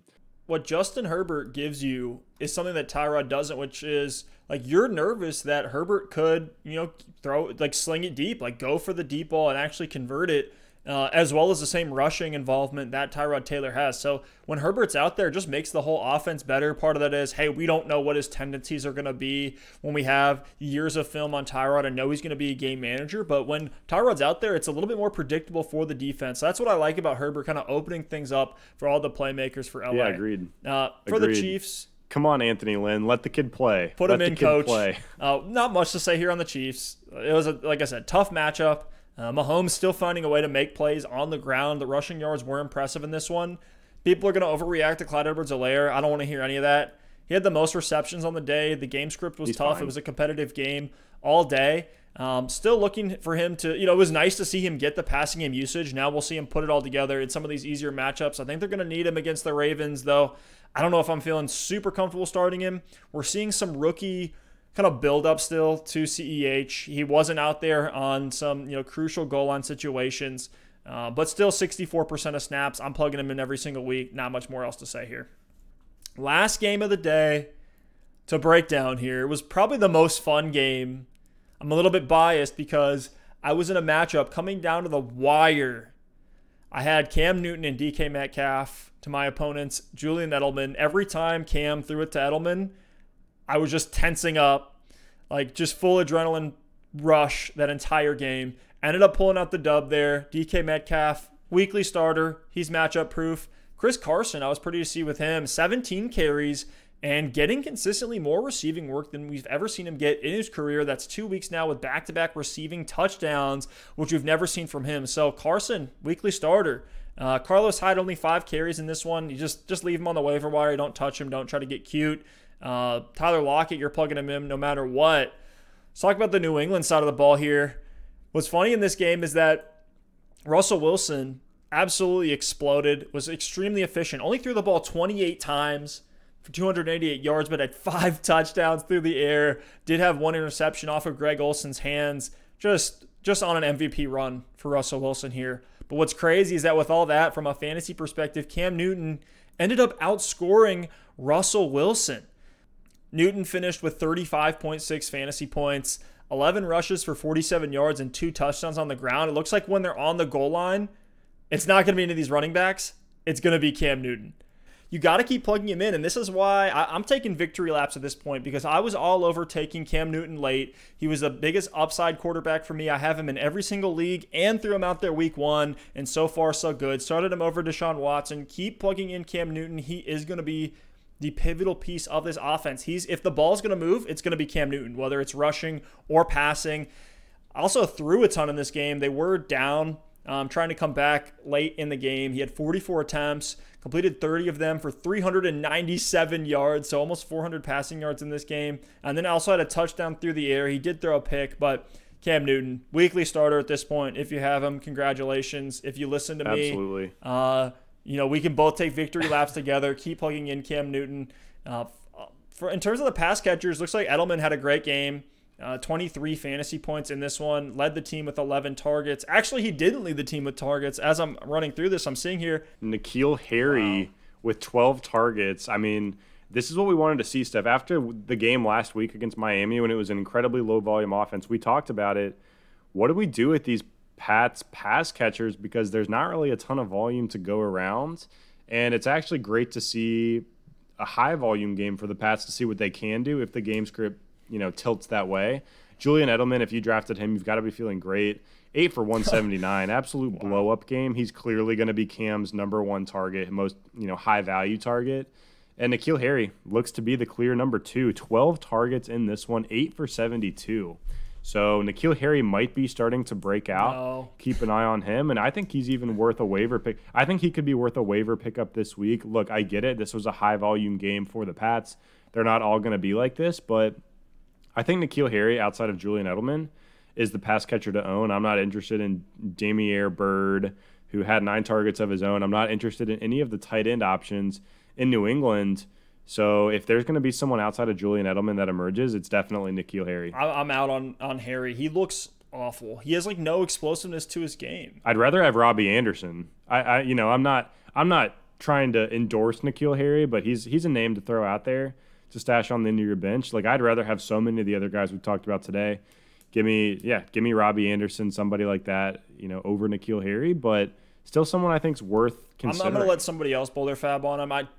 I had Harry. I drafted him in some leagues very, very late. It just he's never going to be a good playmaker. Imagine if they had, like, really what New England needs is an alpha X wide receiver. Imagine if they drafted Chase Claypool, or if they took DK Metcalf last season. I think this offense looks so much better. Maybe Tom Brady wouldn't have left, because I'm starting to see why he did with the weapons they have around him. Granted, James White wasn't there in this game. Prayer goes up to him. James White, he lost his father in a car accident, mother in critical condition. So tough to see that. I think he will be back, and he's going to help Cam Newton and help this offense. I think he is a guy that you can start as a desperation wide receiver 2 or flex, or RB2 or flex. I think we need to see it first, so don't go plugging James White in week 3. But I'm not touching N'Keal Harry. Somebody else can blow their fab on him. But Alex, anything else to add here before we sign off? That was a marathon episode. We have Monday Night Football tonight. The Saints against the Raiders. I know we both need big nights from Kamara. Any last-minute predictions? Anything you want to throw out there before we jump off here? Well, I don't want to predict anything, because by the time people listen to this, my prediction's inevitably going to be wrong. So if you're listening and Kamara had a massive game on Monday Night Football, I'm probably having a pretty good Tuesday or Wednesday or whatever day it is. If he struggled, then probably not doing so hot. So, look, it's been quite an episode, a ton to break down. Hopefully we were able to provide some value. As always, give us those start-sit questions. We're answering those all throughout the week, trade questions, all that good stuff. Hit the subscribe. If you've made it this long and you haven't hit the subscribe button, don't know what you're doing. Hit it right now. Hit the like button as well. But that's all I got, man. I can't wait to pop my back and get some water here, because this has been a true marathon, but it's been a ton of fun. Well, guys, thank you all so much for listening and watching. Really appreciate it, and we'll see you next time. Peace. Peace.